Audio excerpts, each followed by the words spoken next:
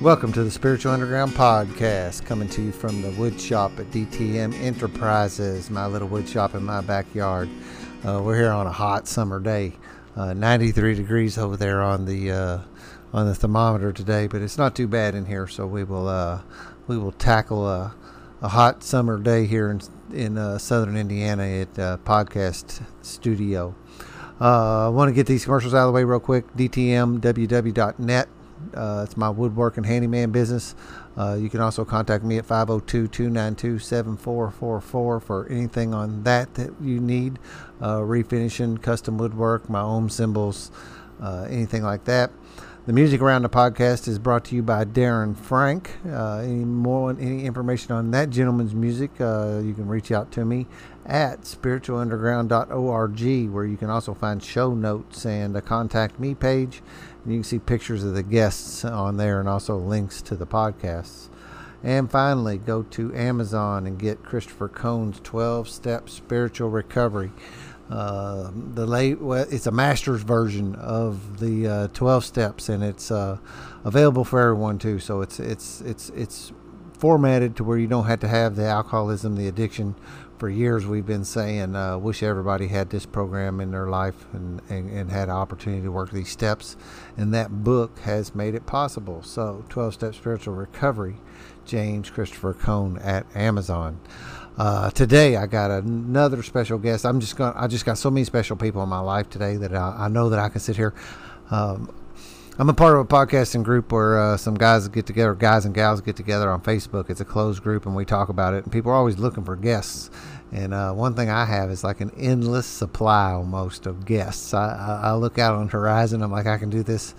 I'm tempted to start doing it twice a week, but I'm just not ready to jump into that deep. The one new piece of content a week.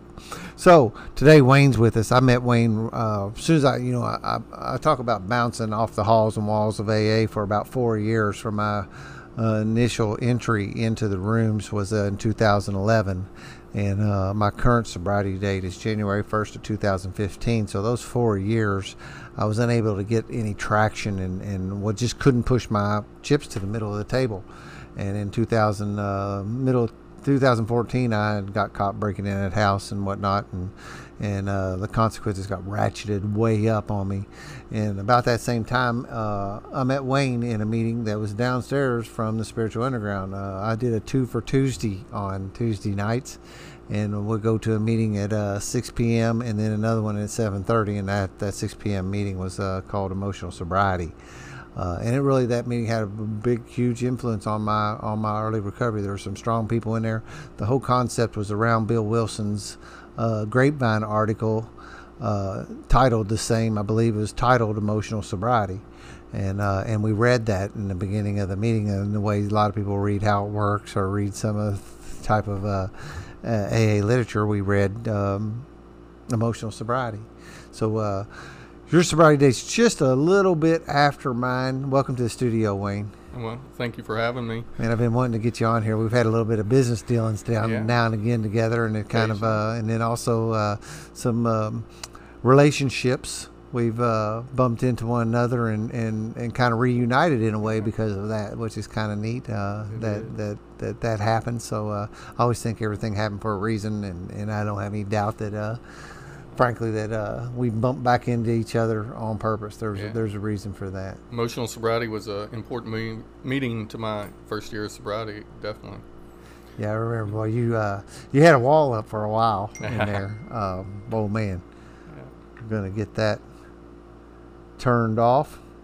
So we always start, because I think it's really important that that people talk about. We start off with this, and it's just been a tradition here. So we'll start off with your sobriety date. It is March 17th of 2015. Cool. Yeah, St. Patty's Day, but that's just completely a coincidence. Yeah, and mine is of the same year, January 1st, New Year's Day, and that was a complete coincidence too. I did not mean to have that as my. There was no aim to have that as my sobriety date. I never really was a big celebrator. I never celebrated St. Patty's Day as a big deal that much, even in college. So it's kind of funny that that's how it fell. But yeah, it was an excuse at times, but it just wasn't one of my big days either. I didn't see much didn't put a lot of stock in St. Patrick's Day. So that's about 2 months after after my sobriety date, and that seems about right now. 4 something years plus away from that. That little bit of time doesn't. I always felt like you were so much further along. I did learn a lot in those 4 years of bouncing around, though. Was that your first entry? Was that your? That is my first. Technically, I mean, I'll probably mention my first meeting, but for all intents and purposes, that was my first go. Yeah. So I had about 4 years of actual trying, and some good teachers around me where I just couldn't do it. I just couldn't get traction. I just couldn't put things down, and did a lot of pretending like I was sober and going to meetings and drinking on the nights I wasn't going to meetings and trying to pretend like I was sober. So I had a lot of experience prior to that, so that's probably what that was. I was you were ready. Yeah, I finally actually was, and that was the consequences got ratcheted up. But anyway, this is not about me. This is about you. So let's start off with some of where were you raised? What kind of family system did you grow up in? And all right, I'm from Breckenridge County, near Rough River area. Nice. Born in Bowling Green, because Breckenridge County hospital cannot deliver babies even to this day. Oh yeah. Yeah. If that tells you kind of where I'm from, very small town atmosphere. The county was dry until last 5 years or so. But yeah, that's changed a lot in Kentucky across the state. It was, my mother and father were married. They divorced when I was about 2, and my father is not part of my story, has not been in my life. But my mother's a big part of my story. She battled with same addiction or addiction issues, I will say, and I was actually raised by my grandmother. So when I was the first thing I guess that kind of sticks out, when I was 3, I got burned on 15% of my body, 3rd and 4th degree burns on 15% of my body. And that plays into later in my childhood a little bit, but how'd that happen? it's so I was raised on a farm, and we burned our trash in 55-gallon barrels. And this is such a silly story, but my grandfather and I were riding around, our town there, Hardinsburg, and we saw a fire truck. I asked him what it did, and he told me, puts out fires. And so when we got home, he was in the garden, tending the garden and distracted, and I was running around, decided I was going to be a fireman. I was going to practice being a fireman. So the trash barrel was burning, so I filled up a container full of water, went over to that barrel to practice putting it out. Well, unfortunately, that was a gas container I'd picked up and filled with water, and there was enough gas and fumes left in that, and it just resulted in about 15 to 20% of my body having 3rd and 4th degree burns. Wow. I was in the hospital about 3-4 months. Really? Dang on. Yeah, up here in Louisville. As a 3-year-old. As a 3-year-old. So do you really remember it, or was it this story that's told to you that you remember more than the actual?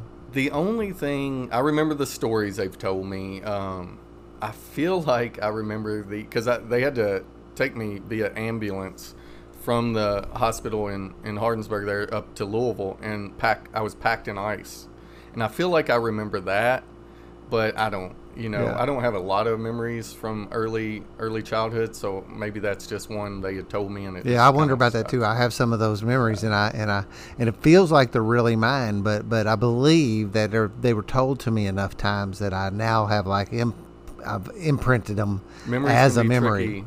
Tricky things too. Yeah. Because we moved in this house when I was 3, and I have remembrance of that. I mean, I can remember a couple things. I can remember that one of the things I can remember is that Dad pulled out the medicine cabinet in what was my mom's bathroom, and it had one of them razor blade dispensaries in the back of the medicine cabinet. I don't know, back with the single-edged razor blades, they'd have a slot in the medicine cabinet, and they would just drop them down in the stud wall. Okay. To dispose of them, because it was safe back in there. It'd have a little slot. Okay. And he had changed that out, and I remember getting a hold of one of the razor blades. I cut myself. And now, see, I know I remember that, but it could be that I was told the story enough time. That's true. That you know, it's imprinted. Same thing about a few of those things. But it's interesting. But something as traumatic as that, because I talk about that a lot in here on the podcast, is these trauma situations that happen to us, you know, and that's not like something that was like a violent trauma or something that was like, you know, a deed done to you. You know, where you pick it up. But still yet, as a little kid spending a number of months in a hospital, that is trauma. That's traumatic. And plus, I'm sure it was painful as all get out. You probably don't remember it, but I know it had to be, right? Huh? I mean, it had to be. Yeah, I'm sure. I was. I want to step back just for a second. Absolutely, so man. We're just when conversation. we'll talk about obviously our first drinks later, but supposedly, according to my mother, while her and my father were still married, so before that age of 2, around that age of 2, they had a huge party, and so everybody's like passed out, and I go around as like a 2-year-old and start drinking all the leftover drinks. So supposedly I had a rough 2 days after that, because so I jokingly will say my first drink was at the age of 2, but that's interesting. You know, yeah. So, but to get back on, I guess, more points. So that happened to me at 3, and that does play a decent factor in my life, early childhood especially. But like I say, my mother was in and out of my life, but my grandmother mainly raised me. My mother was in rehab several times. I don't even know the exact number because she's passed away now, but I know it was several times. She had a couple suicide attempts that were unsuccessful, and so she really fought hard with that. But my grandmother, I call her my mama, she's very important to me. She raised me in a very loving, stable environment, and my mother was in my life. She just wasn't a steady influence, and she cared about me. You know, I was lucky. I had aunts and uncles and cousins, and so I didn't, you know, have a super traumatic, you know, in certain aspects. I do, the few times there were some things with my mother when I would try to live with her. I remember I was really young, let's say 5 or 6, and I was with her on my birthday, and she threw a little party for me, and we moved around a little bit when I did try to live with her. We lived in Louisville, Cincinnati, New Jersey, some different areas, so I lived with her occasionally. It wasn't all my grandmother, but I remember this one time, it was my birthday, and I was probably 5, 6, and she threw me a little deal, and then she decided to go out that night. And she made me promise not to tell my grandmother if she called that she was out. Just say she went to the grocery. But she left me alone on my birthday. You know, things like that. So how old do you think you were? Probably 5 or 6. Really? Yeah, I was fairly young. And let's see. So I'll bring I'm scarred from those burns. Mainly my right leg, a little bit my left leg, some other scars elsewhere. And so kids, as you know, can be incredibly mean. Mm-hmm. And so I did get made fun of a lot over my scars. So that introduced some angst into the equation. I also remember, you know, we hear in the rooms that we never felt. A lot of people say that they never felt a part of, or they always felt different, I guess. And that never was felt one a way. part of. I always felt separate from everybody else. Felt like we were on the outside. Yeah. Couldn't be comfortable in our own skin. I was definitely not comfortable in my own. I would not wear shorts until I almost was actually probably in college. Even high school, I hated wearing shorts. Because of scars. Mm-hmm. Because of the scars. And the other thing, my mother embarrassed me. So my family is super I was embarrassed of my mother. I would say she didn't embarrass me, but my family is extremely respected where I'm from. My grandfather was till he passed away. My grandmother's extremely respected, and then my uncle was the county clerk for years. and so just pretty much the entire family's respected. But when I was with my grandmother, and somebody'd be like, "Now, which one are you?" Because she'd introduce me as her grandson, and I'd say, or we'd say, "I'm Nancy's," and she, the look on people's face was like, "Oh, you know, like, oh, okay." And so I was embarrassed of that, and then Yeah, I that's dealt tough. with I mean, do you think of a little kid and those little tweaks like that? I mean, I know like it's not, and you kind of want to like set it aside, but that's all that. You know, any one little thing in itself is not the thing, right? It's the piling up of the multiple of this going on. You know, these different things, cumulative effect. And you also know we're similar ages. That you didn't have as much, like, I didn't deal with it back then. There wasn't therapy or any. You just, you know, I dealt with it internally. Stuff it. Yeah, and I remember I heard somebody, and it may have been on one of your podcasts I listened to, talk about being maybe passively suicidal. And I would say that's I wanted to, as there was times that I didn't want to be alive anymore, but I didn't really take any measure to that for whatever reason. That was never. I don't know if I was too. We didn't have a lot of guns around my house. My grandfather died when I was in 3rd grade, so it was just me and my grandmother on this big farm, and so I don't know if, you know, how things would have played out if things had been different. But we didn't really have guns on the farm and things like that. But anyway, I was a fairly good kid. I made good grades. I played sports. I wasn't very good at sports. I love sports, just not athletically gifted. The only thing I really did to act out as a kid, and I'm not downplaying this, is I would steal baseball cards and Playboys.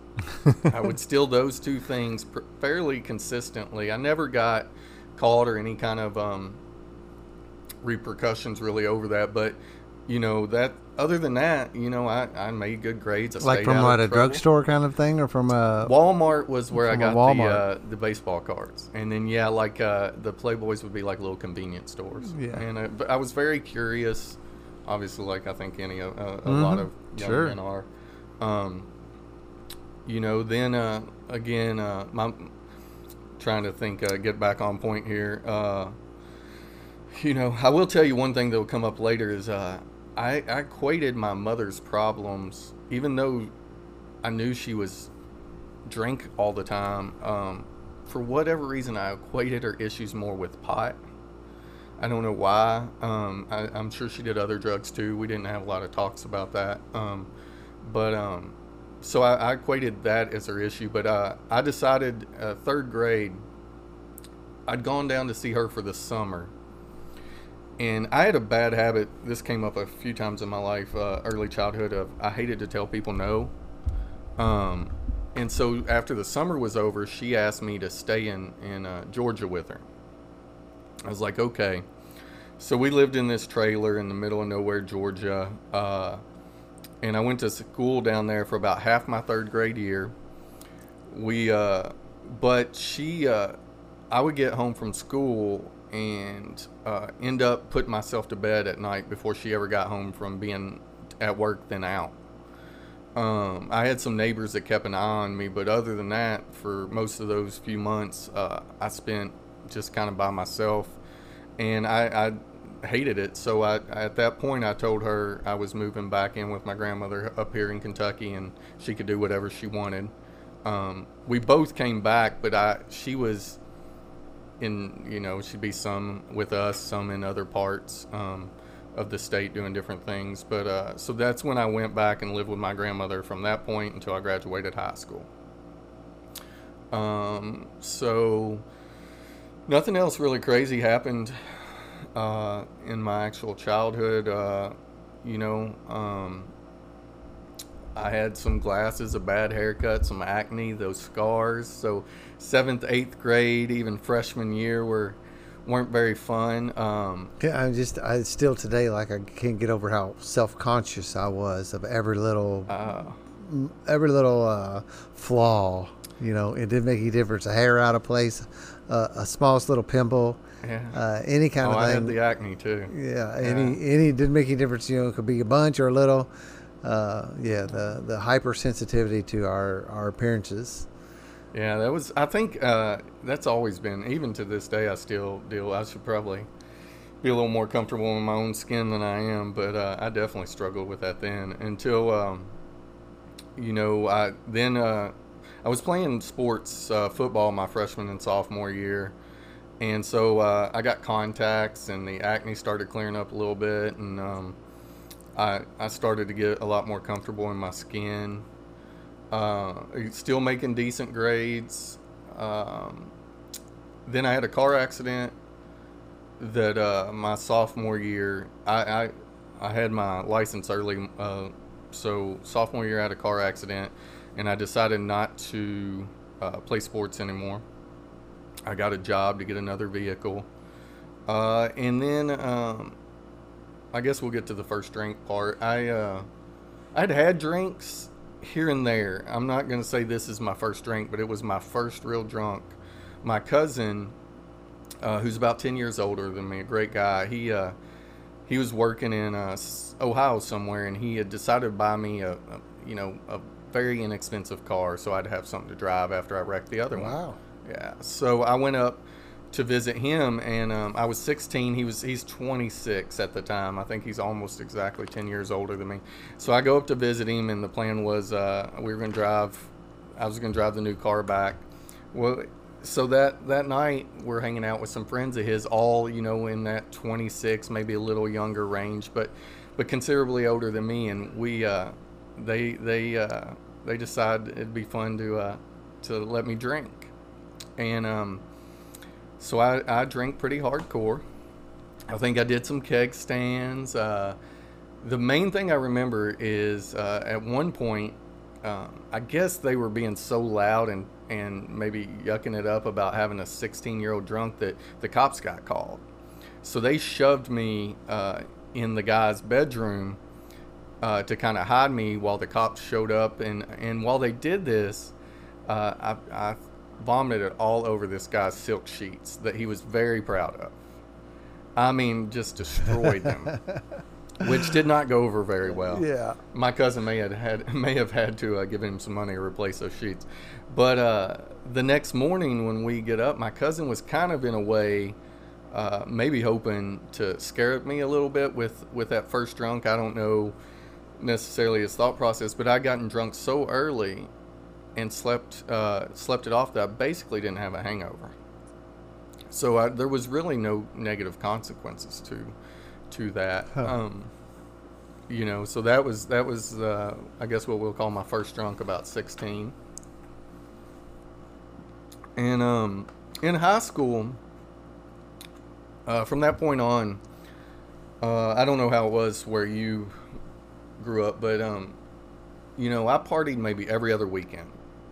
And that was considered maybe mid-level partying. I wasn't considered a party kid by any means, but I would drink to get drunk.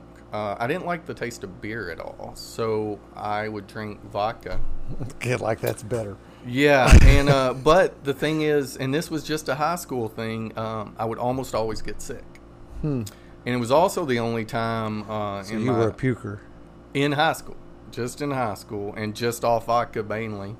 And it was also the only time that I really showed any violent tendencies when I was drinking. But other than that, like I say, about every other weekend, no real consequences. I would drive home some, and but nothing really happened. I do remember a few times my mother got 3 DUIs in the span of 2 years. And I remember a couple times I'd be stone cold sober and get pulled over by state policemen just because of who my mother was, and they would to give me field sobriety tests, make sure. Oh yeah, yeah, that sober, and it happened sober, luckily. So let's see. Then when I graduated, going into my senior year, I was going to go to the University of Kentucky my whole life. Big UK fan. Really, the only place I was going to go. and I had a partial scholarship. I made good grades, not great grades. Probably graduated high school with like a 3.4, but I could always kill a standardized test. So my ACT score was enough to get me some scholarships. So I went to visit the University of Kentucky. It was the only place I'd ever applied to, only place I was going. And Breckinridge County High School at the time has about 800 people in it total. 200 people in a graduating class. So when I went to visit the University of Kentucky, it kind of overwhelmed me. The sheer size. There was talks of, general education classes having 500 people in them. Or at least I remember it could have been 200, 300, who knows. But it blew me away. And for some reason, Murray State contacted me to the accounting department there, because that was my interest at the time. I liked high school accounting classes. I knew you could make some decent money. So the accounting department at Murray State contacted me, asked me to apply and visit. And I did, and I ended up getting a full scholarship to Murray. Wow. It was, and I just fell in love with the campus, when I went down there. Just more, I'm grown up mainly in small town Kentucky, mainly in smaller towns. It was what I was used to. So I ended up deciding to go to Murray State. A few people from my graduating class went there, but I also looked at it as a fresh start. In high school, I was a weird combination of I could be friends with a lot of different people, and I was friends with some very popular people, even though I wouldn't have been considered that group. I was friends with so many people, and I wanted to get away, because at the time I think 75% of Breckinridge County went to Western Kentucky. It was a lot, and I did not want to go to WKU. I wanted to start over in a way. Go someplace else. Yeah, so that's how I ended up going to Murray State. 96 was when I graduated high school and went down to Murray. Just to jump in, because there's a couple things that's caught me. One of them is a little bit jokey. The fact that you grew up in a farm in rural Kentucky and there's no guns around, people are probably not going to believe that you actually lived in Kentucky, and that was the case. I am. Well, my cousins hunted, and but I am from. When you think of rural Kentucky, that is where I'm from, and I'm very much more city. Yeah. Even when I was growing up, I didn't feel like I fit in down there. Yeah. I didn't. I farmed. I have a cousin that if you looked up the definition of a redneck in the dictionary, I think there's a picture of him. Okay, he worked at a factory full time and farmed full time. I don't think he ever slept. But I did some tobacco with him. I did, farming. I did some different things, but I hated it. That was not what I enjoyed. There's another thing that rang my bell was, and I think it maybe is like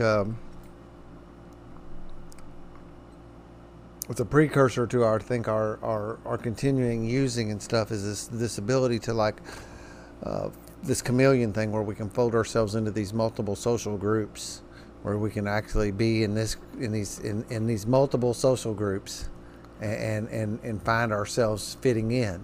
You know what I mean? The same thing with the mask wearing. I know I became a pro with that, and I know I did the same thing in high school. I could hang out with what we called the hoods, or I could hang out with the preps, and I did play ball and play sports and stuff, and that was kind of the end. Pop your polo collar and all that, or I could have on my jeans jacket and tore up blue jeans and black boots and that kind of stuff, and hang out with that crowd too. Yeah, I got along with most everybody. I mean, there were a few people that didn't like me. You know how that is. Sure, but I didn't. But I don't remember. I don't remember a lot of other people doing that. Most people were predominantly one or the other. I agree. And I found myself finding spots according to what I needed to be doing in any particular day to fit in with the crowd that served me for my purpose at that point in time. And I got high and drunk with both groups. Did you? I will tell you that I do feel, for the longest time, I felt I was probably my most mature as a 15, 16, 17-year-old, just because of some stuff, some stories I left out with my mom that kind of happened during that time. And I feel like I stopped maturing about the time I got to college. for maybe it was because I went out on my own or whatever. That's interesting. Yeah, but I felt like, I would say I felt like I was a little better person than I ended up becoming. I will tell you, get back on. So again, I was drinking about every other weekend. Actually, this happened. Never mind. I lost my time frame.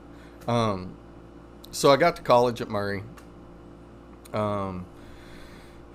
Freshman year went fine. I don't know how much I drank. I drank a lot. I partied a lot. My grades were okay. I had to keep a 3.2 to keep my scholarship, and it fell right below 3.16. So I had to take a summer course at Owensboro Community College to keep my grade point average, to keep my scholarship for that next year. So the summer between my freshman and sophomore year, I worked at a paper factory, paper mill, Willamette. It's in Hancock County, and did that summer class. And the good thing is that cousin, the one I talked about that I first got drunk with, he had a house in Breckinridge County, but he worked construction, and he'd work anywhere from Georgia to Tennessee to Ohio, and so he was not in town during the week, and so he let me stay at his house during the summer, so I wouldn't have to go back to living in a house with rules with my grandmother. And I will tell you, my grandmother, the one thing it's funny how when we get older we regret some of our actions, and as a high school junior and senior, I would go out. She would tell me my curfew would be midnight on the weekend, and I would go out to hang out with a girlfriend or hang out with friends, and I'd stay out till 2 or 3 in the morning and come back, and she just, she's a 60, 70-year-old woman, not really expecting to have to raise a teenager at that point, and she couldn't really discipline me. So she'd be like, "You're late," and I'd be like, "Yeah, I know," and I'd go to bed. And I realize now she was up until that point worrying. She was always up, and until I got home. She would never go to bed until I got home. So it's like, I realized how selfish that behavior was. But Right. at the time, I just wanted to do what I wanted to do. Yeah.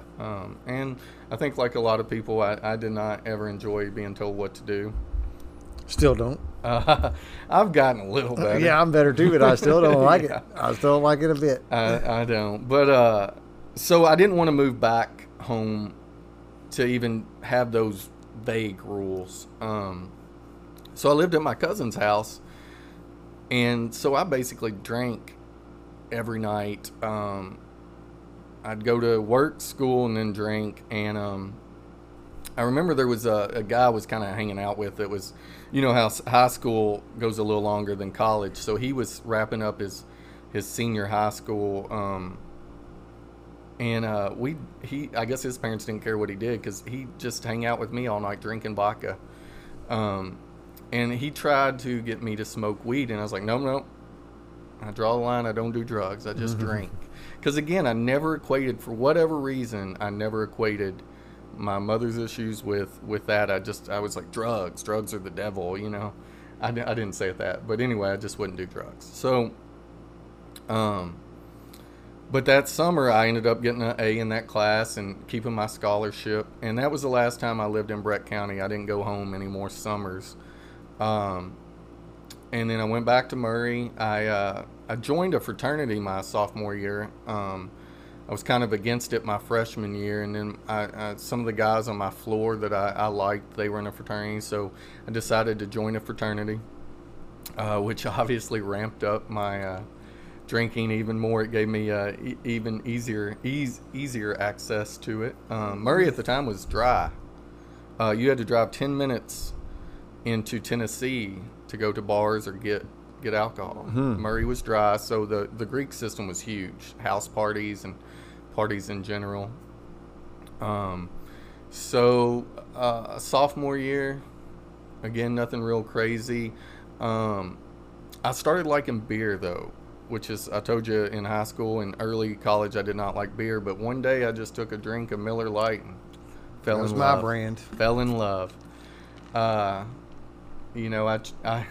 just, from that point on, I was a beer man. And I never got sick anymore, really. That was not something. And I could drink a lot of them. For a could. while, I had a buddy who drank Budweiser. Budweiser. And I would, because just the ease of having this drinking the same thing, Yeah. but I would overshoot the mark on the Bud, then when I switched over and started drinking Miller Lite, I could pretty much drink as many of those as I wanted to. I would never ended up, because I like to party long. I didn't want the party to end. Yeah. I was never a heavy beer drinker. I got into Guinness a little bit later down the road in adulthood, but I was adulthood.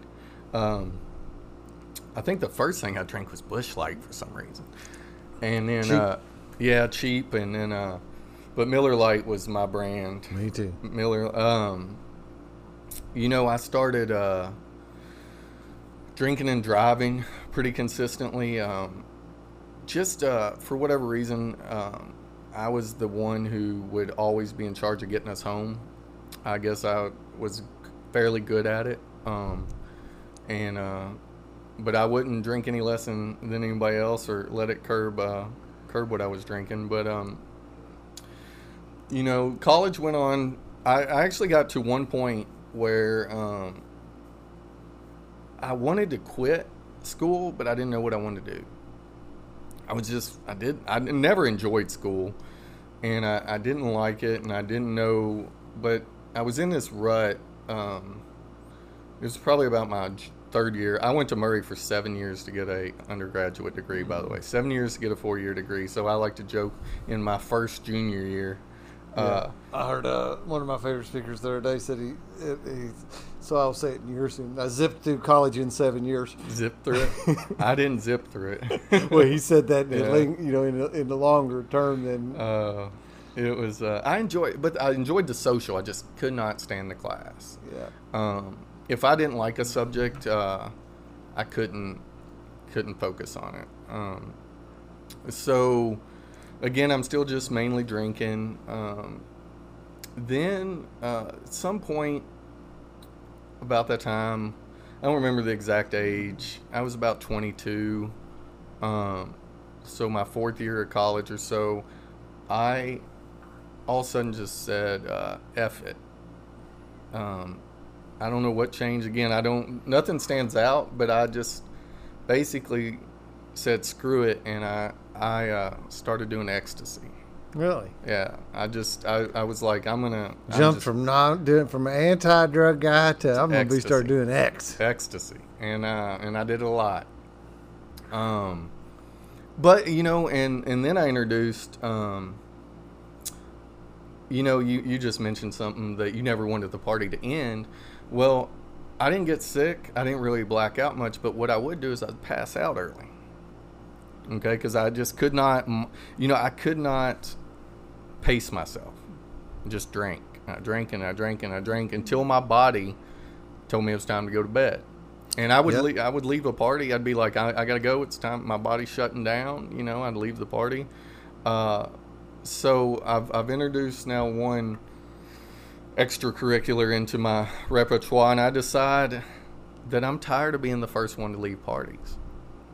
So I introduce cocaine into my mix at that point. That'll keep you partying. I wanted to be able to drink more. Yeah. And well, unfortunately, what it did was it kept me up way later than anybody else. Yep.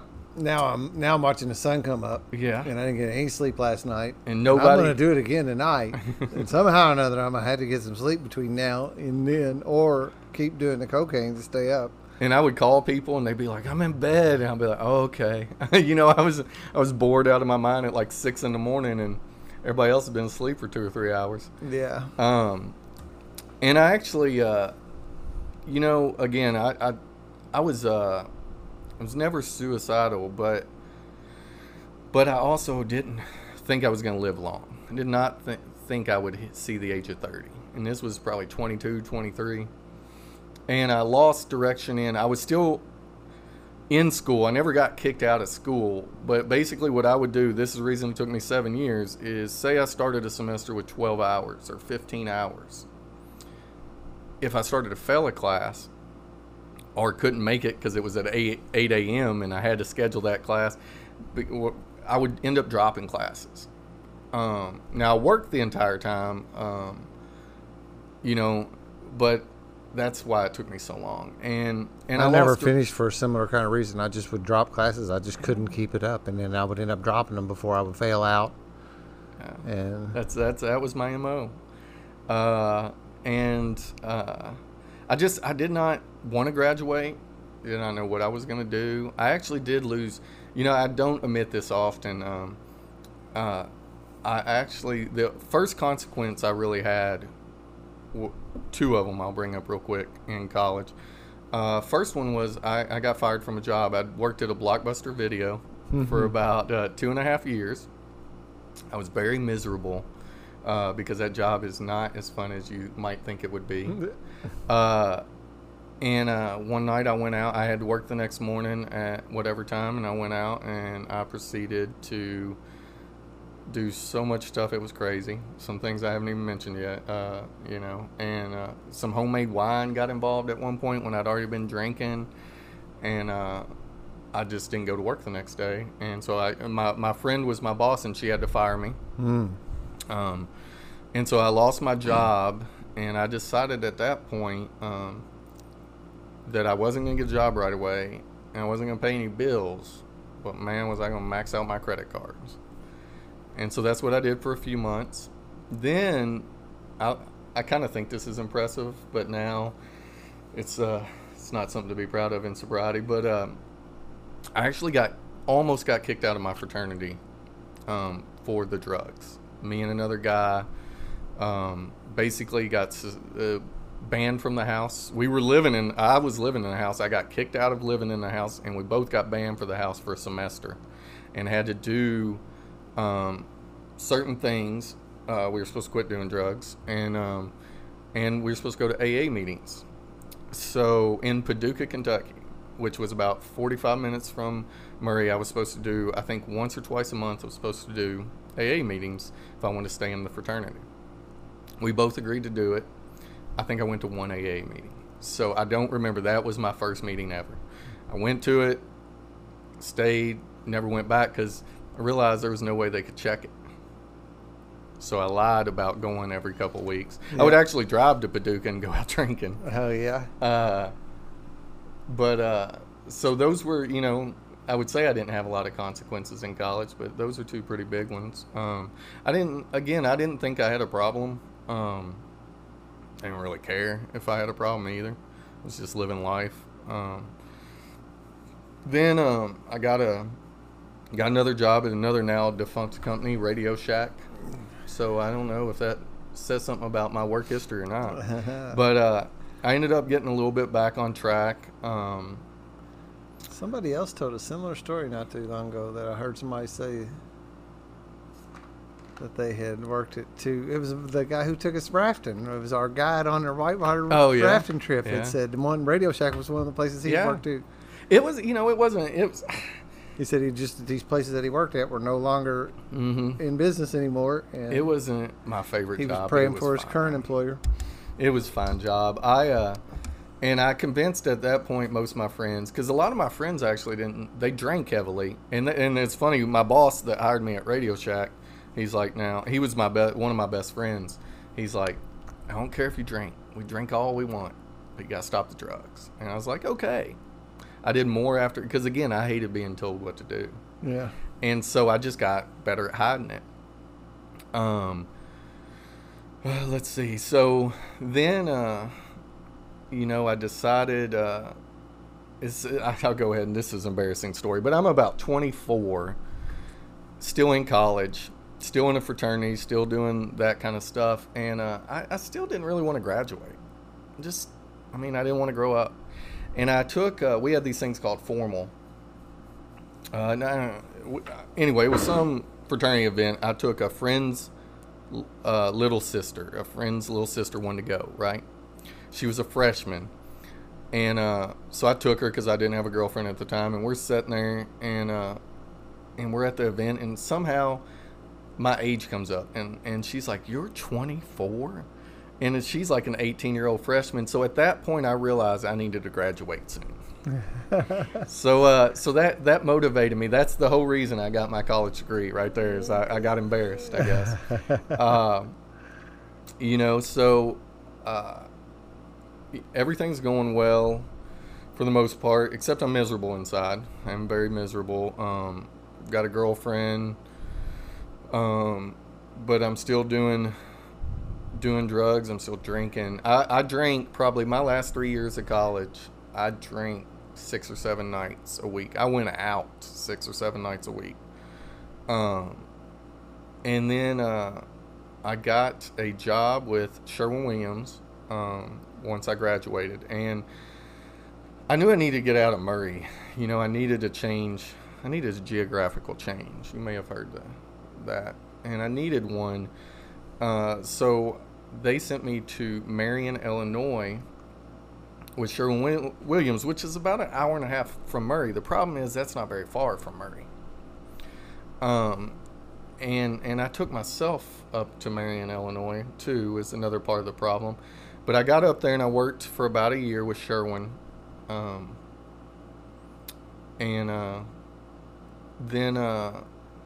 I would still go back to Murray and do some of that same stuff.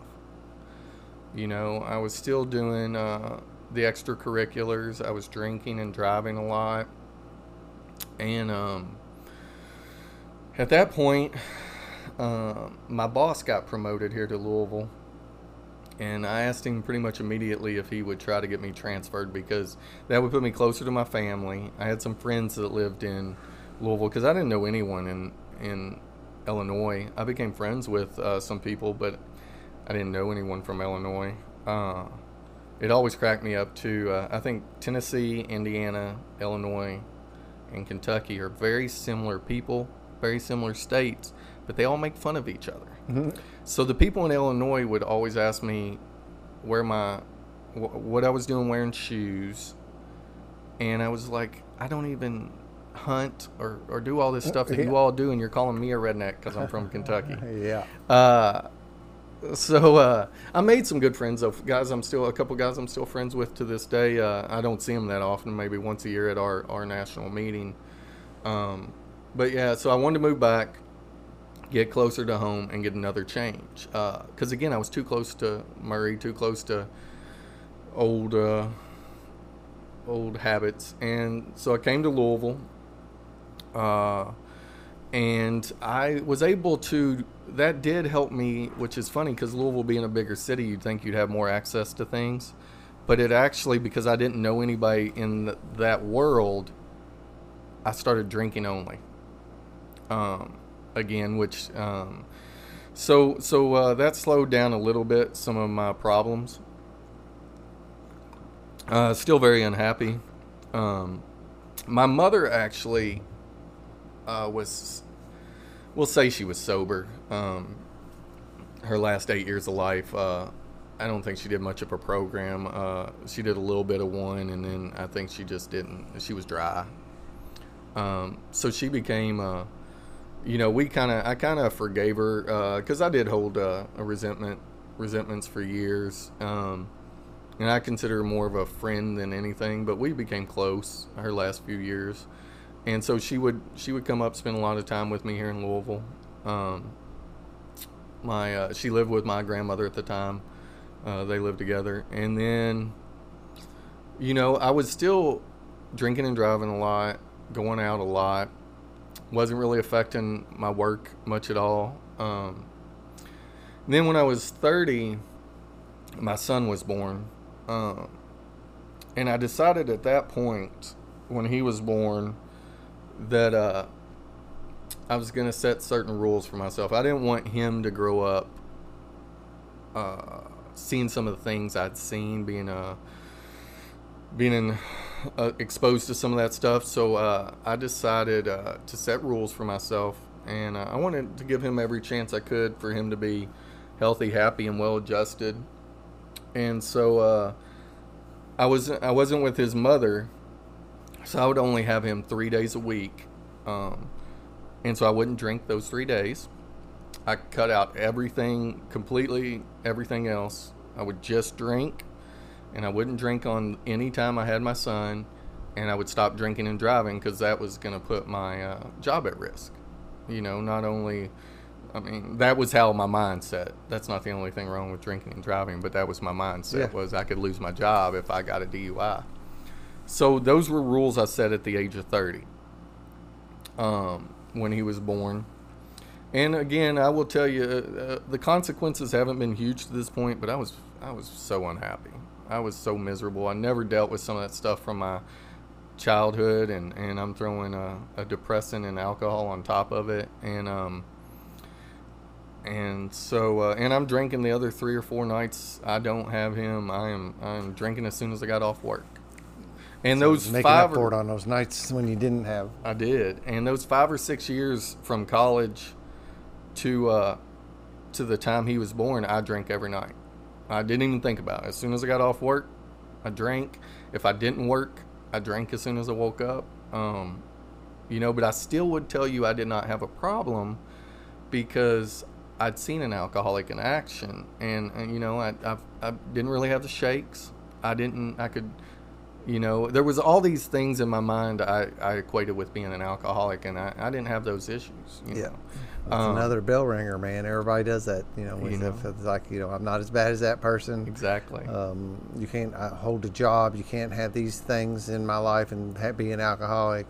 Have some skewed vision of the alcoholic under the bridge passes and that kind of stuff. And all these reasons why I'm not that.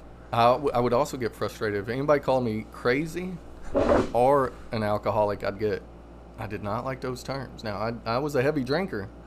I wasn't an alcoholic, but if I ever started to feel bad about myself, I would watch an episode of Intervention. Oh, yeah. Yeah, I would watch that, and that would prove to me I wasn't an alcoholic. Because obviously there's times I knew what I was doing wasn't normal, but yeah, that you watch an episode or two of Intervention, and you think you're doing just fine. Yep. Well, I certainly did. I could say, I say this before, but nice house, nice wife, 2 kids, 2 cars in a garage, held a job for a long time. You couldn't do all that stuff and be an alcoholic. Oh, yeah. You couldn't do it. That's exactly how I thought. Yeah. And I was wrong. I think, which we'll get to this, but I think looking back now, I knew all along. I just didn't want to admit it. Yeah, it's back there, Yeah, I didn't want to look in the mirror at yourself, and you're like going, "Dang, dude." I didn't want to change. I didn't know any different, and I didn't even realize I was unhappy, if that makes sense. I was, but I didn't realize I was as unhappy as I was. So my son, he's a big part of, he's an important part of my story. He was born, and I set those rules. I did okay at first, then when he was about 2, 3, my mom passed away from a brain aneurysm. But she did die without drinking or drugging in the last few years of her life, and she was a great grandmother to my son, and we got along well, and it was really hard on my grandmother because they lived together, and I hated it for her. She passed away, and for about, let's say, my son was born when I was 2 or 3 years, I really held well to those rules. Really well to those rules. And then I started, after he'd go to bed, I'd have two beers. I'd say, just a couple. I deserve a couple after he goes to bed, even though What's I'm the only person. Like, if some emergency happens in the middle of the night, I'm the only person there with him. I decided it was okay to start having a couple drinks. And I will tell you, over the next 2 or 3 years, I was able to keep that to 2 to 4 drinks, 2 to 5 on those nights. But it started becoming more like 3 or 4 instead of the 2. So that was the first rule that kind of started to go on those rules I'd set for myself. Another thing I would do is I would schedule my off days to be able to maximize my drinking. Instead of being able to maximize my amount of time I could spend with my son, I would make sure my off days were nights where I could drink all night and drink the next day if I needed to. So I really factored that in. And if his mother wanted to switch a night, I hated it because I've already stayed somewhat sober for 2 nights that I've had him or whatever, and now I got to do another night when I'm supposed to, and I didn't think this wasn't exactly what I was thinking, but now I know what it was thinking. That's why I'd get so upset if she wanted to switch a night, was because I'd been working hard to keep myself good for 2 nights, and now my next night. But anyway, I can only manage so long, and that's the same thing with those number of beers thing. We're sitting here trying to manage this thing. That's what I was trying to do. Yeah, I was trying to do it. Because you wouldn't be able to sustain that. It was just a matter of time before that ramped up. Like I say, I was. That was what, year 3 or 4 about. He was about 3 or 4, and then the next thing that went was, when I'm sitting, even when I was drinking in the madness, when I hadn't drank yet, I knew drinking and driving was reckless. It was stupid. It was everything you can think, dangerous. But you put 1 beer in me, just 1 beer, and now I'm fine. I'm good. And so that was the next thing, is I started drinking and driving again at night when I'd be out with friends. Instead of leaving the car at that bar which was the plan when the night started, I can drive us to the next place, but then I won't drive out. Then I drive us to the next place, and I drive myself home. So that was the next rule to go. So I've broken 2 of the 3 main rules that I've set for myself when my son was born. And then I guess if we want to lead up to that last year I was drinking or so, I was really breaking those rules consistently. And then I had started seeing a girl. We weren't official or anything. We were just kind of loosely dating. And some things happened that I wasn't, that didn't go my way. She ended up with one of my friends, and I took that personally. And I used that, and then all of a sudden access, as an excuse to dive into some of those extracurriculars again. So now I've broken all 3 rules that I've set for myself when my son was born. And I will tell you, at this point, I'm in full self-misery. I'm miserable internally. I didn't want to kill myself because I thought I didn't want my son to have to live with that. Yep. But I wanted to die. And I thought somehow drinking myself to death would be easier for him to deal with. So that I went to bed at night not wanting to wake up. All this stuff I would fantasize about dying while saving somebody, so it was a heroic death. Yeah. But I was miserable. I could not. I didn't know any different. I didn't know I wanted to stop drinking. I planned to drink until I died. I just did. I thought I was having a good time. It's what I knew. It's how I knew to cope. Surrender to it. Actually, at some point, we talk about surrender here, when we surrender and stop. When we end up like a really good solid first step, a surrender move.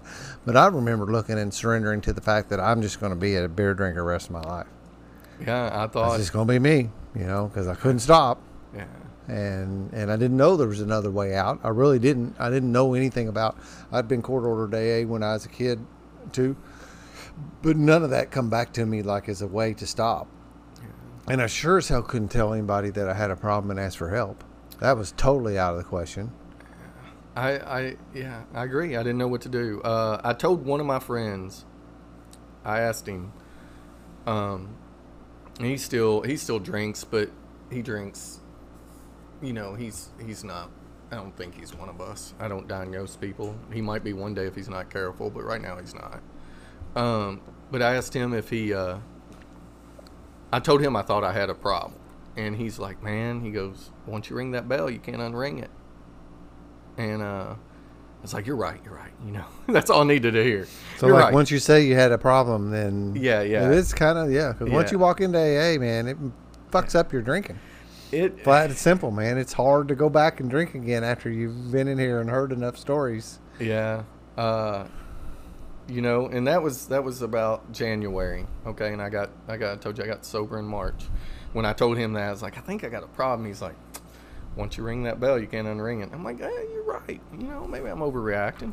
It was just a wild weekend. Maybe I'm fine. It got a little out of control. But the driving, the extracurriculars started picking up more consistently. And then, the last weekend, I was going to go to Nashville, and I sometimes wonder, I'm glad I didn't, but I sometimes wonder how things would have been if I'd gone to Nashville. But I changed my mind at the last minute, decided to stay in town to watch my son. He was competing in, he did Cub Scouts, and it was the Pinewood Derby. Mm-hmm. And he was in, I can't remember if it was regionals. He was doing one districts, and he was competing, and I decided to stay to watch him.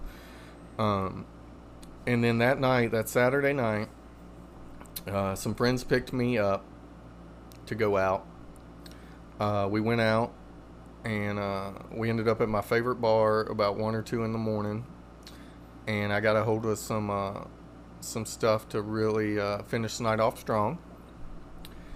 And then the next day was a Sunday. I woke up, got a little bit of sleep, not much, woke up, started drinking again. And at some point I walked out to get the mail or something, and noticed that the front right tire of my Escape was exploded, shredded. Well, if you remember, I said I got picked up to go out that night. And I'm like, what the? And so I texted my favorite bartender, and I texted another guy, and I was like, did I drive last night? And both of them were like, I don't know. And I was like, man, so this is Sunday afternoon. I've got a shredded tire. I've got to work the next day. I'm already been drinking for a few hours. Well, I'll keep drinking tonight, and I'll deal with it in the morning. I thought I could just put on the spare, go to work, and deal with it in the morning. So I keep drinking all night long till about 1 in the morning. And I get up at, probably then I was getting up about 6 to try to be at work at 6:40. But I set my alarm. I get up at 5 in the morning, been asleep like 4 hours. And I look at that Escape, and I mean, there's so much damage done to it to the tire. Luckily, it was just literally the tire and the rim. That there was no putting a spare on it and going to work. And I was just, I don't know how to explain it. I was just so emotionally done. I was scared. And so Uber wasn't really, I wonder if Uber had been a thing. Uber was probably a thing, it just wasn't as prevalent. And so, which I'm kind of mad that came along after I stopped drinking. Yeah. You know how much money I could have saved, and maybe I wouldn't have drank and drove as much. I got a friend who had like a personal Uber driver for a while. He wouldn't drive anywhere, and he thought that was being responsible. Yeah. I mean, it's like, kind of pat himself on the back, that he could, hey man, I'm not driving. Yeah. I'm shit-faced when I show up at work at 7 in the morning, but but it's because I'm taking an Uber to work in the morning because I'm drunk.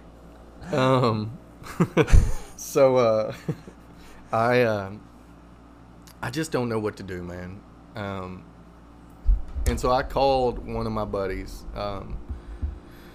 who works for my company. It's 5:30 in the morning, and he answered, and he doesn't have to work till more like 8. And he answered the phone. And I was like, I don't know what to do. I told him what happened. I was like, I don't know what to do. And he's like, I'll be right over. He goes, call your assistant and tell him he needs to work open and you're not going to be on work that day. And so he gets over, and I start explaining to him what I've been doing and how long all these things. And at some point I told him, and I think I scared the hell out of him. I told him I wanted to die. It's like, I'm miserable. I want to die. And so that freaked him out. And he had called another one of our friends to come over. I'm really close to both these guys, so I was like, yeah, that's fine. Bring them over. Well, unbeknownst to me, this is kind of a funny backstory, is about 10 years before this, there was a guy that worked for our company. And I met him. I hadn't even met him, I don't think. I talked to him on the phone once. A 2-minute conversation where he called me, asked me a question. I didn't know the answer to the question, and he hung up on me. And I disliked that guy for 10 years over that 2-minute conversation, because that's his personality. He was extremely short, right? That's just how he was. And what's funny is, about a year before all this happened, that guy left our company. About a year before all this went down, he was really close to my boss, and he came in my store to get some stir sticks or something from me, needed for some kind of charity thing. And I was like, I was like, that doesn't seem like the same guy. He seems happier. He doesn't seem as much of an asshole. Something seems different about that guy. Huh. Well, fast forward to this day. This morning, both these guys are in my living room, and I'm like, I don't know what to do. And my buddy Tim's like, do you care if I reach out to John? He used to drink a lot, and he doesn't drink anymore. I'm like, I don't care. That's fine. So he calls up John, and John, unbeknownst to me, is in a 12-step program, and he shows up with his sponsor, and they start talking to me. And for whatever reason, the first time, I was fairly honest. I don't know how you were whenever I'd go to the doctors throughout the years. If they asked how much I drink, I'd so downplay it, because what they considered a heavy drinker was, what I did on a Tuesday. Yeah. Once a week, and they're saying, do you do this more than once, whatever? And you're like, what? But anyway, so they came over, and they're talking to me, and at one point I remember I was like, I don't know why I do what I do, but once I can't once I put even one drink of alcohol in me, I can't control where things are going to go. And they go, we understand, we know why you do what you do. And so they asked me to go get evaluated at the Brook. And they asked me to go to a meeting with them the next day, and so I did. I went to get evaluated at the Brook, and for the first time in years, I'd even seen a therapist. I'd started seeing a therapist right before this, probably for about a month, to try to work through some things, and the only thing I wasn't honest with her about was drinking, because I knew what she was going to say. Yeah. Well, so I go, and in my intake, I was completely honest for probably the first time in my life.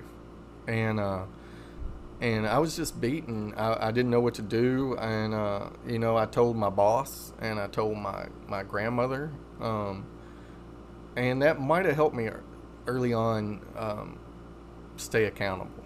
Because I basically, I told the mother of my son what I was going to do. She was very supportive.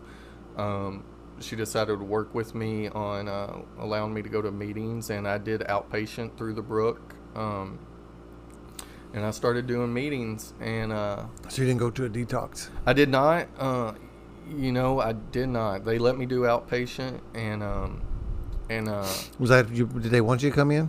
Mm-mm. Really? No, I went in that day. They evaluated me. They said start. I don't know if I started Wednesday, because that was Monday.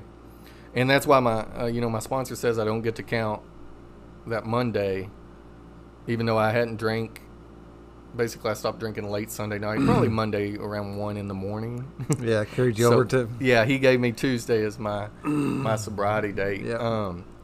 Them's the rules in AA. Those are the rules. And I remember my nicotine quitting world, today you stop is your day. It is? Yeah. But none of the calculators, like the apps and stuff, none of them operate that way. So you got to lie a day in order to have your numbers right. That's one vice I never picked up with smoking, because I think it was my mom smoked so much that it just, I don't know what, I swear she was like a 2-pack a day smoker. Yeah. Until the end. And it just never, but I would have been, if I had ever picked it up, who knows how much I would have smoked. But so you did an outpatient. You did like the normal 20-day IOP kind of thing that most of us do? It feels like it was 2 months. Really? I don't know how long it was. The outpatient. It was 3 days a week. It was at night. 6 to 9 at night.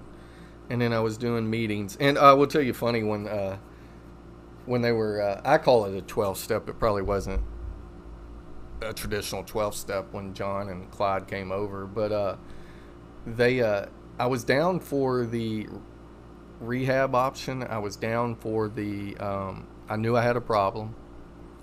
But they said, there's these meetings. And that's the one thing I was like, ooh, how often you go to these meetings? And they're like, well, early on you need to go almost every day, and we go a lot. And I go, man, I'm a busy guy. You know, I Yep. got a job and a son I have 3 days a week. I don't know about these meetings now all the time. So that was the only hesitation I had. But I think you might have forgotten that I mentioned this, but my first meeting was that Tuesday night emotional sobriety. Yeah, I think I recall it. Yeah. 6 p.m. I missed that meeting. There was some great people in there, and it was a smaller meeting, which I needed. I'm not extremely comfortable talking in front of big groups still. I need to work on that. But you guys made me feel really welcome, and I made it part of my regular rotation. I did the outpatient. I stopped seeing my therapist until I was done because she is not a addiction specialist by any means, and so she's like, let's wait till you get done and then we'll start again and try to do all this. And so, you know, early on, I didn't know how it was going to go. I knew I'd committed to this, to my family, my work, and some people, but you know, there's rough times. I'm used to what I'm used to. But I'd do 2 meetings a week probably, and the outpatient, and then when I got done with that, I maybe upped it a little bit. That guy that I didn't like, who was the one who showed up, I don't know if you got that part of the story, sorry. The guy that was John, who I didn't like years ago. He was now my... Yep. He had gotten sober, and he's my sponsor, still my sponsor to this day. Really? Yeah, it's funny because he tells that sometimes about what that story. He likes telling it too, that I thought he was an asshole, and he'll admit he was. But he's a good guy, and you know, I don't know, that first year was tough, but I think a lot of it I stayed in the middle and tried to talk to guys like you as much as I could. Probably not enough. Apparently it was. Yeah. I've still got this. I'm still with that same company that I've been 16 years now. 16 years in June. I've been with the company. They worked with me. I didn't have to miss any work because I did the outpatient. You know, but I did make them aware. It's funny looking back. I would have told you that I never rarely got hungover. You know, unless I drank shots or got into. I was big into Jaeger there for a while, and I would tell you, unless I hit it too hard, I wasn't ever hungover. And you know, I was good at my job and all these things. Well, you're 6 months of not drinking, and you realize I was hungover every day. It was just how badly was I hungover. Right. And then, you know, I became so much better at my job because, you know, again, I didn't drink on those nights. I didn't have my son for a long time, but I was so, what's the word? You know, I've used miserable a lot, but it was like, grouchy. I don't know what I want to say, but you understand. Typical restless, irritable, and discontent stuff, that's man. I was very irritable. That's what I was searching for. Because when I'm not drinking, I am irritable as shit. I mean, you can't, you know, every little thing is a pain, and, you know. So I was just trying to get to the next day I could drink on those days I wasn't drinking. So it's funny how once you reflect on some things, you can realize that. Yeah, so much stuff gets a lot clearer in that rearview mirror. You know, when I look back at the time, I didn't have a clue, but now I go after doing inventory and getting some clarity with a sponsor and support group and people like that, I can see some of that stuff back there. I can relate totally with you. You know, the reason I mostly didn't have a hangover is because I was drunk all the time.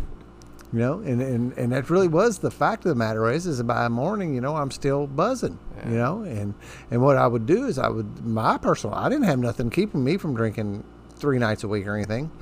So the only thing I could do is like try to get over that in the morning and feel a little better, even though it was, you know, it wasn't a hangover per se. And I'd argue with you if you told me it was, but you know, by lunchtime, I'm looking to going at the clock. I'm seeing it's going to be 4 o'clock, 5 o'clock in a little while, and I'll be back across the street to get some more, and I'll get going again. So it never really ever left my system. A hangover technically is a withdrawal. Is it? Right? Yeah. And that's one of the things about alcohol is that as long as our blood alcohol is raised, our blood alcohol limit or content is raising, we feel good. We feel good, feel good, feel good. That's why we keep on drinking, keep on drinking. The minute we kick over the edge and we stop drinking for whatever reason, and our blood alcohol content starts dropping, that's when things go to shit for us. Mm-hmm. That's when we feel like crap, and that's when it starts popping down. And that is part of that withdrawal kind of syndrome. And when actually, so I'd argue with you that I don't get hangovers. I said it for years. I remember in college I used to joke that my alcohol level had too much blood in it. That was one of my jokes. I had a few. I thought I was clever. Yeah. We did think we were cute. Yeah, I definitely thought I was. But I feel very lucky because I remember I told my therapist at one point, it sounds like things just transitioned into some smooth road for me. But I told my therapist, I think I was about 6-8 months in. And I told her at one point, I was like, I just need you to keep this train on the tracks as long as possible because it's coming back off again. And I'm just trying to keep, because I really didn't think things were going to work out. I was finally starting to resolve some of those things. You call it trauma. She used word trauma from early on. It's just the best word I can come up with. That kind of that wraps it up. Yeah. Sometimes people want to attach like violence to trauma or something like that. And it doesn't necessarily have to be. It's just stuff that affects us in such a traumatic way. It's very impactful. Yeah, that sticks with us. And but somehow, there were a couple things. I went to one place out in LaGrange that gave out. Every month they would give out a chip. My home group does. And it really helped to have that goal. And then I you said something at the beginning that always sticks with me is my counselor in IOP said that he thinks people could, anybody could benefit from this program, whether they deal with alcohol and drug addiction or even if they have what they think is no problems in the world. It's just a good program designed for living.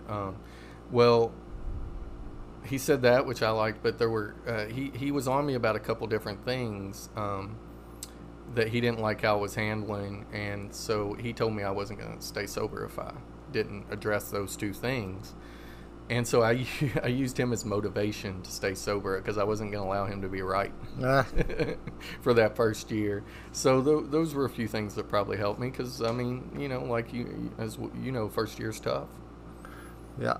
I remember when you were around, and I could see that you wanted it. There was something you didn't want to drink anymore. That's really what you were not wanting the misery, right? Yeah. And you knew that. But you really wasn't convinced that you weren't going to drink again, right? Oh, no, not. And that you had to give it up. And you did have a wall up, and you would joke about it, and you'd make light of it at some level in your shares and stuff about, Well, I struggle to talk in front of people. That's one of my issues is I have some social anxiety. Yeah, and would use maybe the comedic effect to kind of get over that. But, I could always tell that you was trying to keep things at arm's length, and me, I'm sitting there with an ankle bracelet on, trying to keep from going to prison for 6 to 20 years to what the judge told me was going to happen. And so my mind that whole time is going, if you drink, Dan, that is what, it'll be cha-ching, bing, bang, clang, the door shut, and you're in jail. Now, actually, I found out later on that I had a couple mulligans and that, I don't know if I ever told that story in my podcast or not. I don't think I did, but they didn't, I didn't get the rule book until I was 90 days in. And I always thought that was kind of funny because that was one of my things. I was like, I always felt like I was like just playing this thing in the middle and I didn't know where to go. I didn't know. I knew I wasn't going to break a rule on purpose. What I was scared of doing is breaking a rule by accident that I wasn't aware of. And that's what would keep on happening is I would find out the rules by either breaking them or like not taking advantage of things I could take advantage of. Like one time they said, well, how come you're only going to your mom's house for an hour on Sunday? I said, that's all they told me I could do. And they were, no, you've been in here for 90 days. You can go over for a couple hours now, which is like whoop-de-doo, right? Yeah. But still, they were asking that, and I was like, and I laughed that day, and I looked at her, and this was a girl you had to go down there and talk to, check in, and this is a gal that I'd never had to check in before with. You had normal people. If they were on vacation or whatever, or was out sick, you might end up having to go check in with somebody that wasn't your normal corrections officer person you were talking to. And she goes, they didn't give you the handbook? And I laughed, and I was like, I thought she was joking. You know, I was like, There's a no, they handbook? didn't give me the handbook. And she goes, she pulls out, she opens this drawer behind the desk, real slow too. And she's looking at me right in the eyes when she's doing it, like I'm doing you now. Yeah. And she pulls it out, and she reaches in and she picks it up, and she shows it to me. She holds it up, and it says HIP participant guidelines on it, or handbook or something. And I said, and I go, no, they never give me one of those. And she like real carefully like look at me, and she puts it back in the drawer and she shuts the drawer. She goes, okay, we'll talk to somebody about that. And she moves on. I'm like, and then my mind is telling me, she's going, what has this dude done that they're not giving him the handbook? Oh, that's how you took it. But you know, by this point, where I was going with that is that by that point, I finally got a handbook. And I read in there that I had some mulligans under my belt. I could have like failed a couple blood alcohol tests, and I wouldn't have gotten in trouble. But I thought that I would go straight to jail if I screwed it up. You know, so that actually was another one of higher power doing for me what I couldn't do for myself. Well, I'll tell you from early that I thought the on. jail cells was going to close on me the minute I drank. So I had a lot of to circle all the way back, is I had all these consequences leaning on me, or perceived consequences leaning on me, and I run into people of what I perceived like with you that really didn't have that kind of ass on fire, you know, one false move and you're screwed kind of deal. And I could feel like that keeping it like, I'm not sure I want to buy into your shit. I'm not like the rest of you guys. I'm not as bad as you are. You know, I would tell you from the beginning, I thought you had it together. You seemed like you were motivated from the different people I would see in the rooms. I was motivated. I was motivated to stay sober, man. I wanted to stay out of prison. I always enjoyed your shares. But I wouldn't say, I thought I was one of you all. Or no, I knew I was one of you all. I just didn't know. I don't know what. Well, first of all, I'm a little bit shy in those settings, and then there were other reasons I was. I don't like bringing this up because people get weirded out about it, but I struggle with the religious aspects. Hell yeah, man. And so that was it's a big block for all of us. That was probably why you were seeing more trepidation. It wasn't about that So that's a travesty at some level, because now we know it's not that, right? I mean, you know that this is not a religious program, that you guys subscribe to these other things, but we come in the door thinking that, or at least I thought it, because I was seeing God, and I knew what that was. Y'all been telling me about that from church when I was a little kid and all this. I knew what that was, and I don't subscribe to that. You know, I don't do that. And now, if I remember right, didn't it take you a while to get to where you were working the steps? Didn't you have some? Yes. So my sponsor. Because that's another surrender thing, you know, when you're not, like, I was like, give me steps, I will eat them. Really? I want them for lunch, because I just didn't want to go to prison, man. I had 2 cars in their house and all this stuff going on for me in life, man. And my next stop on the end of the street was prison. Well, and people were saying, work these steps, you don't go to jail. And I was, okay, I will take them. In IOP, they want you to get at least to, I forget now, it's been, but like 3 or 4 step maybe, because of the percentages, you know, it's a numbers game of how many people stay sober. And so I did them in that, I got to a certain point in that atmosphere, but then my sponsor was like, let's start over, you know, and him and I struggled, we're on different schedules. And so we struggled to consistently meet. So we started and maybe got through the first 2 or 3, and then just couldn't consistently meet. So he's like, look, you've got to get through these. You know, you've gotten this far, but you've got to do something about this. So I started a step study about, you know, if you ask me when I completed steps, it will be around 16 months in. So, and it was an 18-week step study. So 18 weeks before that I started. I don't know why I'm getting all tongue-tied on this, but that's how I did the steps. Your first trip through steps was the step study. Step study. And I liked it because I had to hold accountable. You know, we're meeting each week. There's things to get done. Now, interesting enough, I've also done, since then, I've done the Back to Basics once when Robbie was still, before he moved to Florida, him and his wife did those consistently. Somebody else, I believe, has taken up that mantra now. But anyway, I did that. Well, then these last few months, I've been especially irritable. Some people in the rooms have been irritating me consistently. And it's all me. I mean, I'm the one who has issues. But anyway, so I decided I need to do the steps again. So I'm doing them again right now with a guy who's very like-minded with some things on me. And we finished. We're about week 5 or so of doing them, second or third. So I'm redoing them right now. Well, good, man. Yeah, because it is a thing. In my lineage is that you do them on a regular basis. You know, and I'm in the steps right now. Are you? Yeah. And that's what little threesome we got going on. Me and 2 other guys. Actually, they asked me to take them through the steps, and I said, and we kind of all agreed. How about we just go through together, the 3 of us, and we've all got a little time. Yeah. Well, this guy's doing them kind of. He'll have me do it, and then we'll basically read through it and do it together. So it's not my sponsor. I'm doing it with someone else, but I just felt, I was like, man, I haven't felt right for a little bit, and I was like, I need to go through these again. I don't remember when I did that back to basics. That was at least 2 years ago. And I was like, it's been too long. I need to do it. You know, and I try to go to 3 to 5 meetings a week. I can tell you there's been times I've been closer to 2 a week, and I can tell a big difference when I'm down there. But I also think I need to get a little variety going. You know, you see some of the same people, hear some of the same things. You just need a little variety, I think.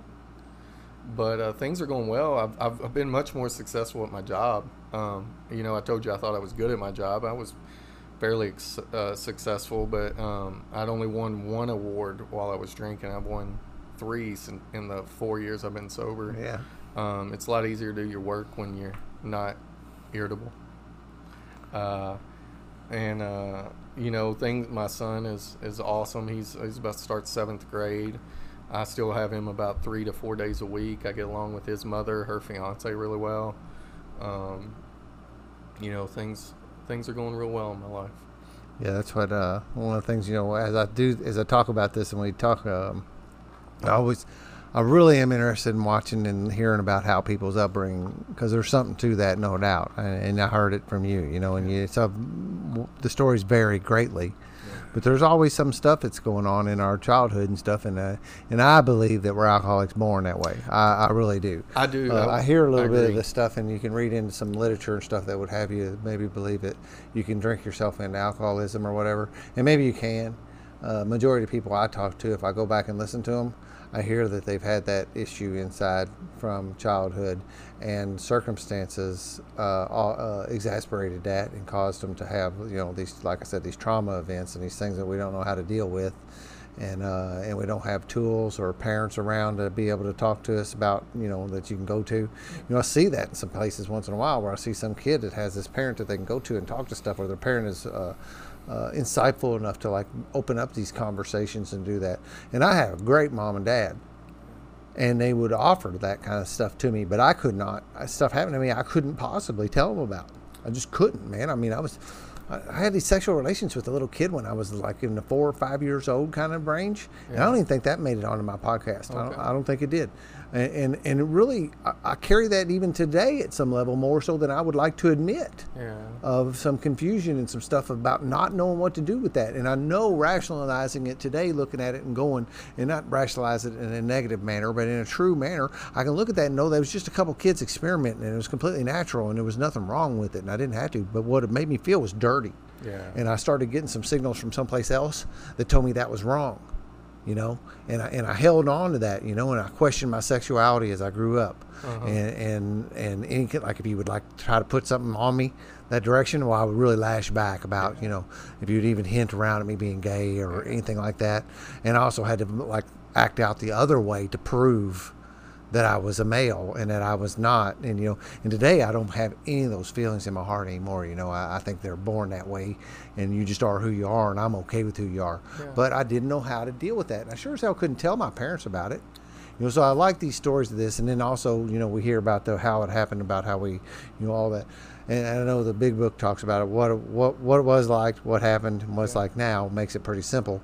What it was like is all that stuff when we were kids and all this. A lot of people want to look at that. Like, a lot of people's stories will start when they first started drinking or something. And there's so much before that. My childhood affected me, a lot. My grandmother would let me talk to her, but And she was probably wise enough, because of that age thing, where she was, my parent, she's just got a lot more years on her, so she's got some wisdom and able to look at you and open that, but you probably weren't able to I didn't want to talk. I just didn't want to talk about it. And okay, Grandma. No, that's all right.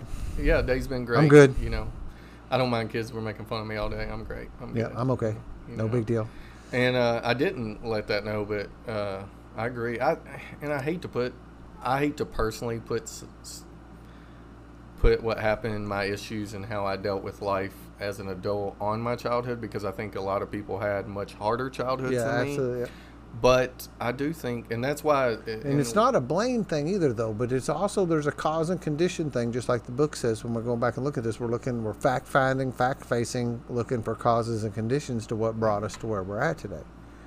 And that's the facts. Your story is your facts, and that's And I think reflecting is important, and that's I've tried to do that through the program and through therapy. I've tried to do it dually, a couple different ways, and that's why again my motivation. You hear a lot of people say you have to do it for yourself, and I agree. You do. You do have to do it for yourself. But my son's been a big motivation to me, because I want him to have every ability to be raised in a stable environment, and we'll go from there. If well, that's where I was actually circling back around about how we do this, how I like to play it out, because and you talked about a little bit of it, but you glossed over a little of it, of like I said, what it was like, what happened, and what it's like today. And like what it's like today is like if you've heard me talk, I've talked about this miracle list I have of this stuff that's happened to me, and the things like the miracle of the fact that the father you can be today because of recovery. And I try. Because you couldn't possibly be that, could you? Well, we're always a work in process. But I mean, if you would sit there and you look at the guy who, how old is your son now? He's 12. Yeah, so let's go 15 years ago. What you were doing and the way you were behaving, and if you were that guy today trying to raise this son, you're a completely different. You're a completely different guy. I mean, it's night and day. We kind of downplay that about what we were like, and try to like put that forward. Says I carry a lot of that. I didn't get sober until my kids were in like 8-10 years old type of range, so I know a lot of the damage I did to them actively drinking, because like you were saying, I didn't stay sober when they were with me, and when their mom was off working and doing stuff and we were together, and even after we were divorced and stuff and I couldn't stay sober, they were with me, and I saw the eyes of my kids look down to see if that beer was in my hand, and the look that they would look up at me when they knew that I was drinking, and not knowing what dad they were going to get when I got home. So like I really wanted, there is a different thing, dude. I mean, the miracle of being a sober father is a miracle. These trips that you won, I've seen you on these things at work. That's another thing. There's no way you're winning these awards and getting these. That was usually what the award is, if I'm not mistaken. Yes, you get to go someplace really cool. The biggest, the highest honor is you get to go on the places, and those are different trips to take sober, but they're fun. You know, other people are. And those are miracles, man. You don't get that in your life, or I wouldn't. I'm going to venture to say that you wouldn't have those things happen in your life if you were still. I don't think so. The guy you were either sober, or if you were still drinking, or just not drinking without a program, right? That's just as miserable as being drunk, right? Yeah, so, I think it would be. I think so that's why I want to say that the fact that we've worked these steps and you've done this work ends up putting you in a position where you get to be able to have these things happen. The universe, it's all out there for us. We just have to put ourselves in a position to be able to receive it. We do, and I don't know how you feel, but I feel like I'm as comfortable in my skin as I've been in my entire life. Oh, me too. I know I am. Yeah. I am me today. Yeah. And I think I told you earlier that I felt like I was a better person at like 16, 17 than I was most of my adulthood. I feel like I'm starting to get back to that. Not totally back there, I still have plenty of flaws and and things, but I'm much better, and I'm happier. Like anybody else, we have good days and bad. But Yep, and you're taking measures to when it comes up. That's the other thing. You know, I just talk a lot about course correction, you know, when you felt yourself being restless, irritable, discontent again and having some things go on, man, and now you're taking another trip through the steps with a new teacher, right? And so then you're going to pick up new tools because you're only going to be able to get so much from your other teacher. I don't care how good they are, and that's not a knock because I think that's the way this program is supposed to work. I think it means we're supposed to get with this guy and go through the steps with this person and work through with this person, and then when we get what we can get here, you know, and not get by like, but we learn. This teacher teaches us certain things, ways, and then we get another set of teachings from another person, different perspectives. And I love that thought of going through, you know, and that's the other thing that happens to me. I'm fortunate in the fact that I get to sponsor a lot of guys. I get asked to sponsor a lot of guys, and every time I go through the steps with somebody, it's like going through the steps myself too. Because I sit there and I listen to a guy tell me about things, and I watch what he writes and the things he does, and I'm going, yeah, that's the mirror's turned around on me, and I get to see that stuff, you know, doing fist steps with people and saying, yeah, me too, me too. Yeah, it's amazing how we have similar. You know, it's like we say we're similar, but we're also very unique. Yep. You know, in the way we got to where we got, but I think a lot of similarities of how we felt and about life and ourselves and different things.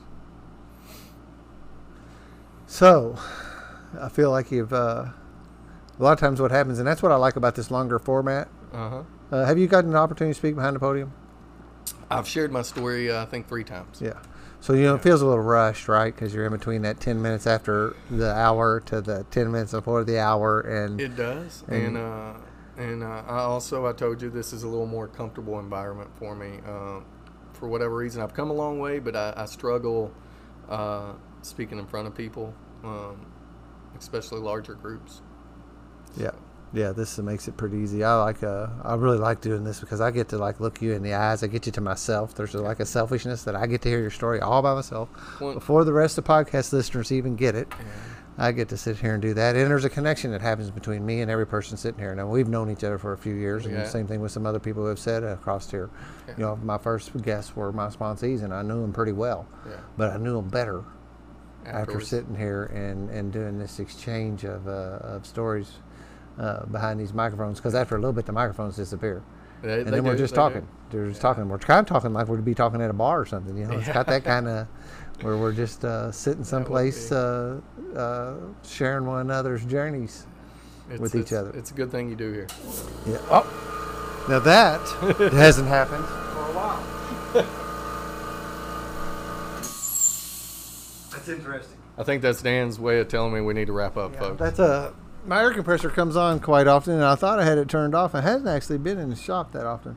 What I do like to offer a guy, because you did a great job today, and I loved hearing your story. One thing I was just wondering, one thing I do is ask if you got any concluding thoughts, if there's anything you want to share, if there's anything you want to say about your journey or talk to a new guy or anything of that nature that you might want to do to close this and feel complete in your time here. Well, I'd just say, you know, early on, you know, there's a lot of, is this going to work? Is it a better way of living? Can I do it? And I think, you know, we'll both attest that it's so nice. There's certain things, for example, I'll just give you a quick example, is I love sports. And when I was drinking, I would not go to sports games because I didn't like to fight the crowds. I didn't like to, whatever reason, I didn't like to go to sporting events when I was drinking. And now in sobriety, I go to sporting events all the time. There's another miracle. And so you can have fun, and life is just a lot better when you can, you know, get a fresh perspective on it. Yep. I mean, you know, with this, that we don't have to live like that anymore, man. The world, it really is. It's a little cliches, but the world is our oyster today. That's the way I feel about it. The world is my oyster. I get to do what I want to do today, man. I get to walk and go places, and like you said, like that, you know, I go to music festivals where I used to not. I couldn't imagine not going. I couldn't imagine going to concerts sober. And today I love to do it. I have a blast going and watching and There's things I never thought I'd do. I run. I don't run a lot, but I do run occasionally now, and that's something I would have never, and there's just different things. You do different things. You do some of the same things, too. You just do them sober. Yeah. And, there's a lot of things that I did that fell off the wayside, too, that didn't follow me into, or haven't followed me into sobriety yet.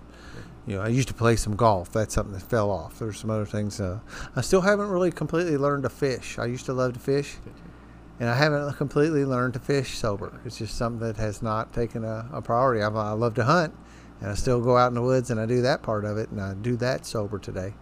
But there's some things that follow me in, and then, of course, I've picked up a lot of new things that I never thought I would be doing. Sober or drunk. Funny how that'll work. Yeah, you caught me on a yoga mat, I'd have shot you. I still can't do that. I can't stay focused long enough. Yet. Yet. Well, man, I really appreciate you coming on. Our friend, I say it over and over, and I know people probably may think it's disingenuous, but it's not. I have a host of friends around me that just blow me away, and a lot of them mean a lot to me. And these kind of the guys that, like, when you were early on together. I feel like it's like a battle buddy thing. It's like combat buddies in a sense. When you're kind of in that early recovery together, and there's a bond that happens. It does for me anyway. That I think of like I will see you for the rest of my life when I see you, and I will think about that and the thing that we went through together and what we've done and how we've come out through the other side. It's just an honor to have these friends. Mentioning that emotional sobriety meeting because it was just so influential that first year. Yeah, it was me too, man. And now thinking the name of it and all that, and no, I'm not going to quit beating the drum on that kind of stuff. That's what I say. 2 for Tuesdays. I was doing that and turning around and going to Spiritual Underground right after that, and it was my juice day. It still is. Tuesdays are still my anchor, even though that. And you know what I do now? And one of the things that happened is that I started using that time before the Tuesday night meeting. And one of the things that pulled me away from the Spiritual Underground or from the emotional sobriety meeting was I started sponsoring guys, and I was using that time before the meeting to meet with people, and so I was still getting a big dose of heavy duty recovery in my life. I just wasn't getting it through that meeting. And it's just sacrifices you had to make sometimes. We do that. One of the things is today. Another thing I say is that I have so many good things, choices of things to do in my life. I can't possibly do them all. I got to pick what I'm gonna do. We do. Like tonight. I got so many cool things to do tonight. I got things that I can do tomorrow night. That I had to actually pick, and I can't say yes to everything. No, we can't. I want to thank you for having me on. I think I needed to do this. So. Yeah, it's fun. I like it, man. I'm juiced up afterwards. It takes a little bit of emotional toll for me. I don't really understand exactly what that's about, but I always have I have to schedule a little downtime right afterwards. Okay. Like there's an emotional outpouring of connecting with somebody. Yeah. That Dave was here, and he said he was talking about some science behind that, about how when you give of yourself like this. Yeah. Because I'm intent in listening to you, and I'm really trying to engage and listen. I always feel like I'm boring people, but hopefully I kept you entertained. Yeah, no, you did. I am. Every one of these stories, man. I'm just engaged. I'm enthusiastic of hearing them. And I love to hear stories of 12-step recovery specifically. And, I've been branching out a little bit, having some other people talk about recovery stuff too. I've got a girl, one of the more recent ones was a gal come on from Dallas, Texas, and talked about divorce recovery. Okay. Recovering from divorce, because that's a traumatic event in your life, and then one of the hardest things I've ever went through was go through that. We had a guy could come on and talk about cessation from nicotine and getting recovering from addiction to that drug. Yeah. And it was, again, I have that in my story, and it was I didn't give it the credit that I should have given it from the beginning. I said, I'd quit harder things, and nicotine wouldn't be a big deal, and quitting nicotine kicked my ass. I know it. I know a lot of people that struggle with that. I'm hoping that this will also maybe make me a little more comfortable next time I tell my story. Yeah, that's the other thing. A few people's been able to do this, and this is their very first time speaking, so they get to do this behind this microphone and get that together, and it'll be out there, so you can go listen to it again. I don't know if I want to hear my before voice. Everybody gets kind of funny about that. So, man, thank you. spiritualunderground.org. You can come out and see a picture of the guests on the show, and there's a contact me page. Anything like recovery based that you think I might be able to help you with, and I encourage feedback for the podcast too. It's really doing well and keeps on gaining listeners and growing. So thank you all for listening. And that it's just Well, I will do that in my closing. DTMWW.net. That's my little woodworking business and handyman stuff. If you're local, I can send you woodwork abroad or whatever. But the handyman end of it has got to be. I only can drive so far to do that. So you need anything done, let me know. Music around this podcast is produced and is written by Darren Frank. And, some of it's produced by Jesse Simpson, too. So that's got a couple of guys, brothers of mine that are putting the music together for the podcast. And 12-Step Spiritual Recovery by James Christopher Cone, available at Amazon. So here's what I was stalling on just a minute ago. Thank you for allowing me to participate in my recovery in this manner, because this is another big, huge cornerstone that helps keep me sober today. Peace out. I'm so tired of being in control, always telling me which way to go. Don't move so fast, but that's way too slow. This life is starting to take its toll. I just need to get away. Wanna find some place I can escape. Gonna drive all night till I find a new day waiting for me. So I got my headlights on in the middle of the night. There's darkness all around, but I still can see the light. And I ain't slowing down, cause it sure feels right. And I'm looking to that light up ahead. Yeah, yeah, yeah, yeah, yeah, up ahead. Yeah, yeah, yeah, yeah, yeah, yeah.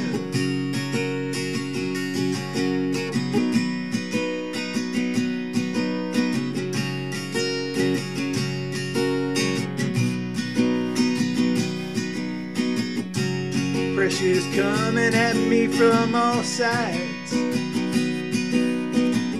Feel stuck in the middle as worlds collide. I do my best to take it all in stride, but it's just so much I wanna run and hide. I just need to get away. Wanna find some place I can escape. Gonna drive all night till I find a new day waiting for me. So I got my headlights on in the middle of the night. There's darkness all around, but I still can see the light. And I ain't slowing down, cause it sure feels right. And I'm looking to that light up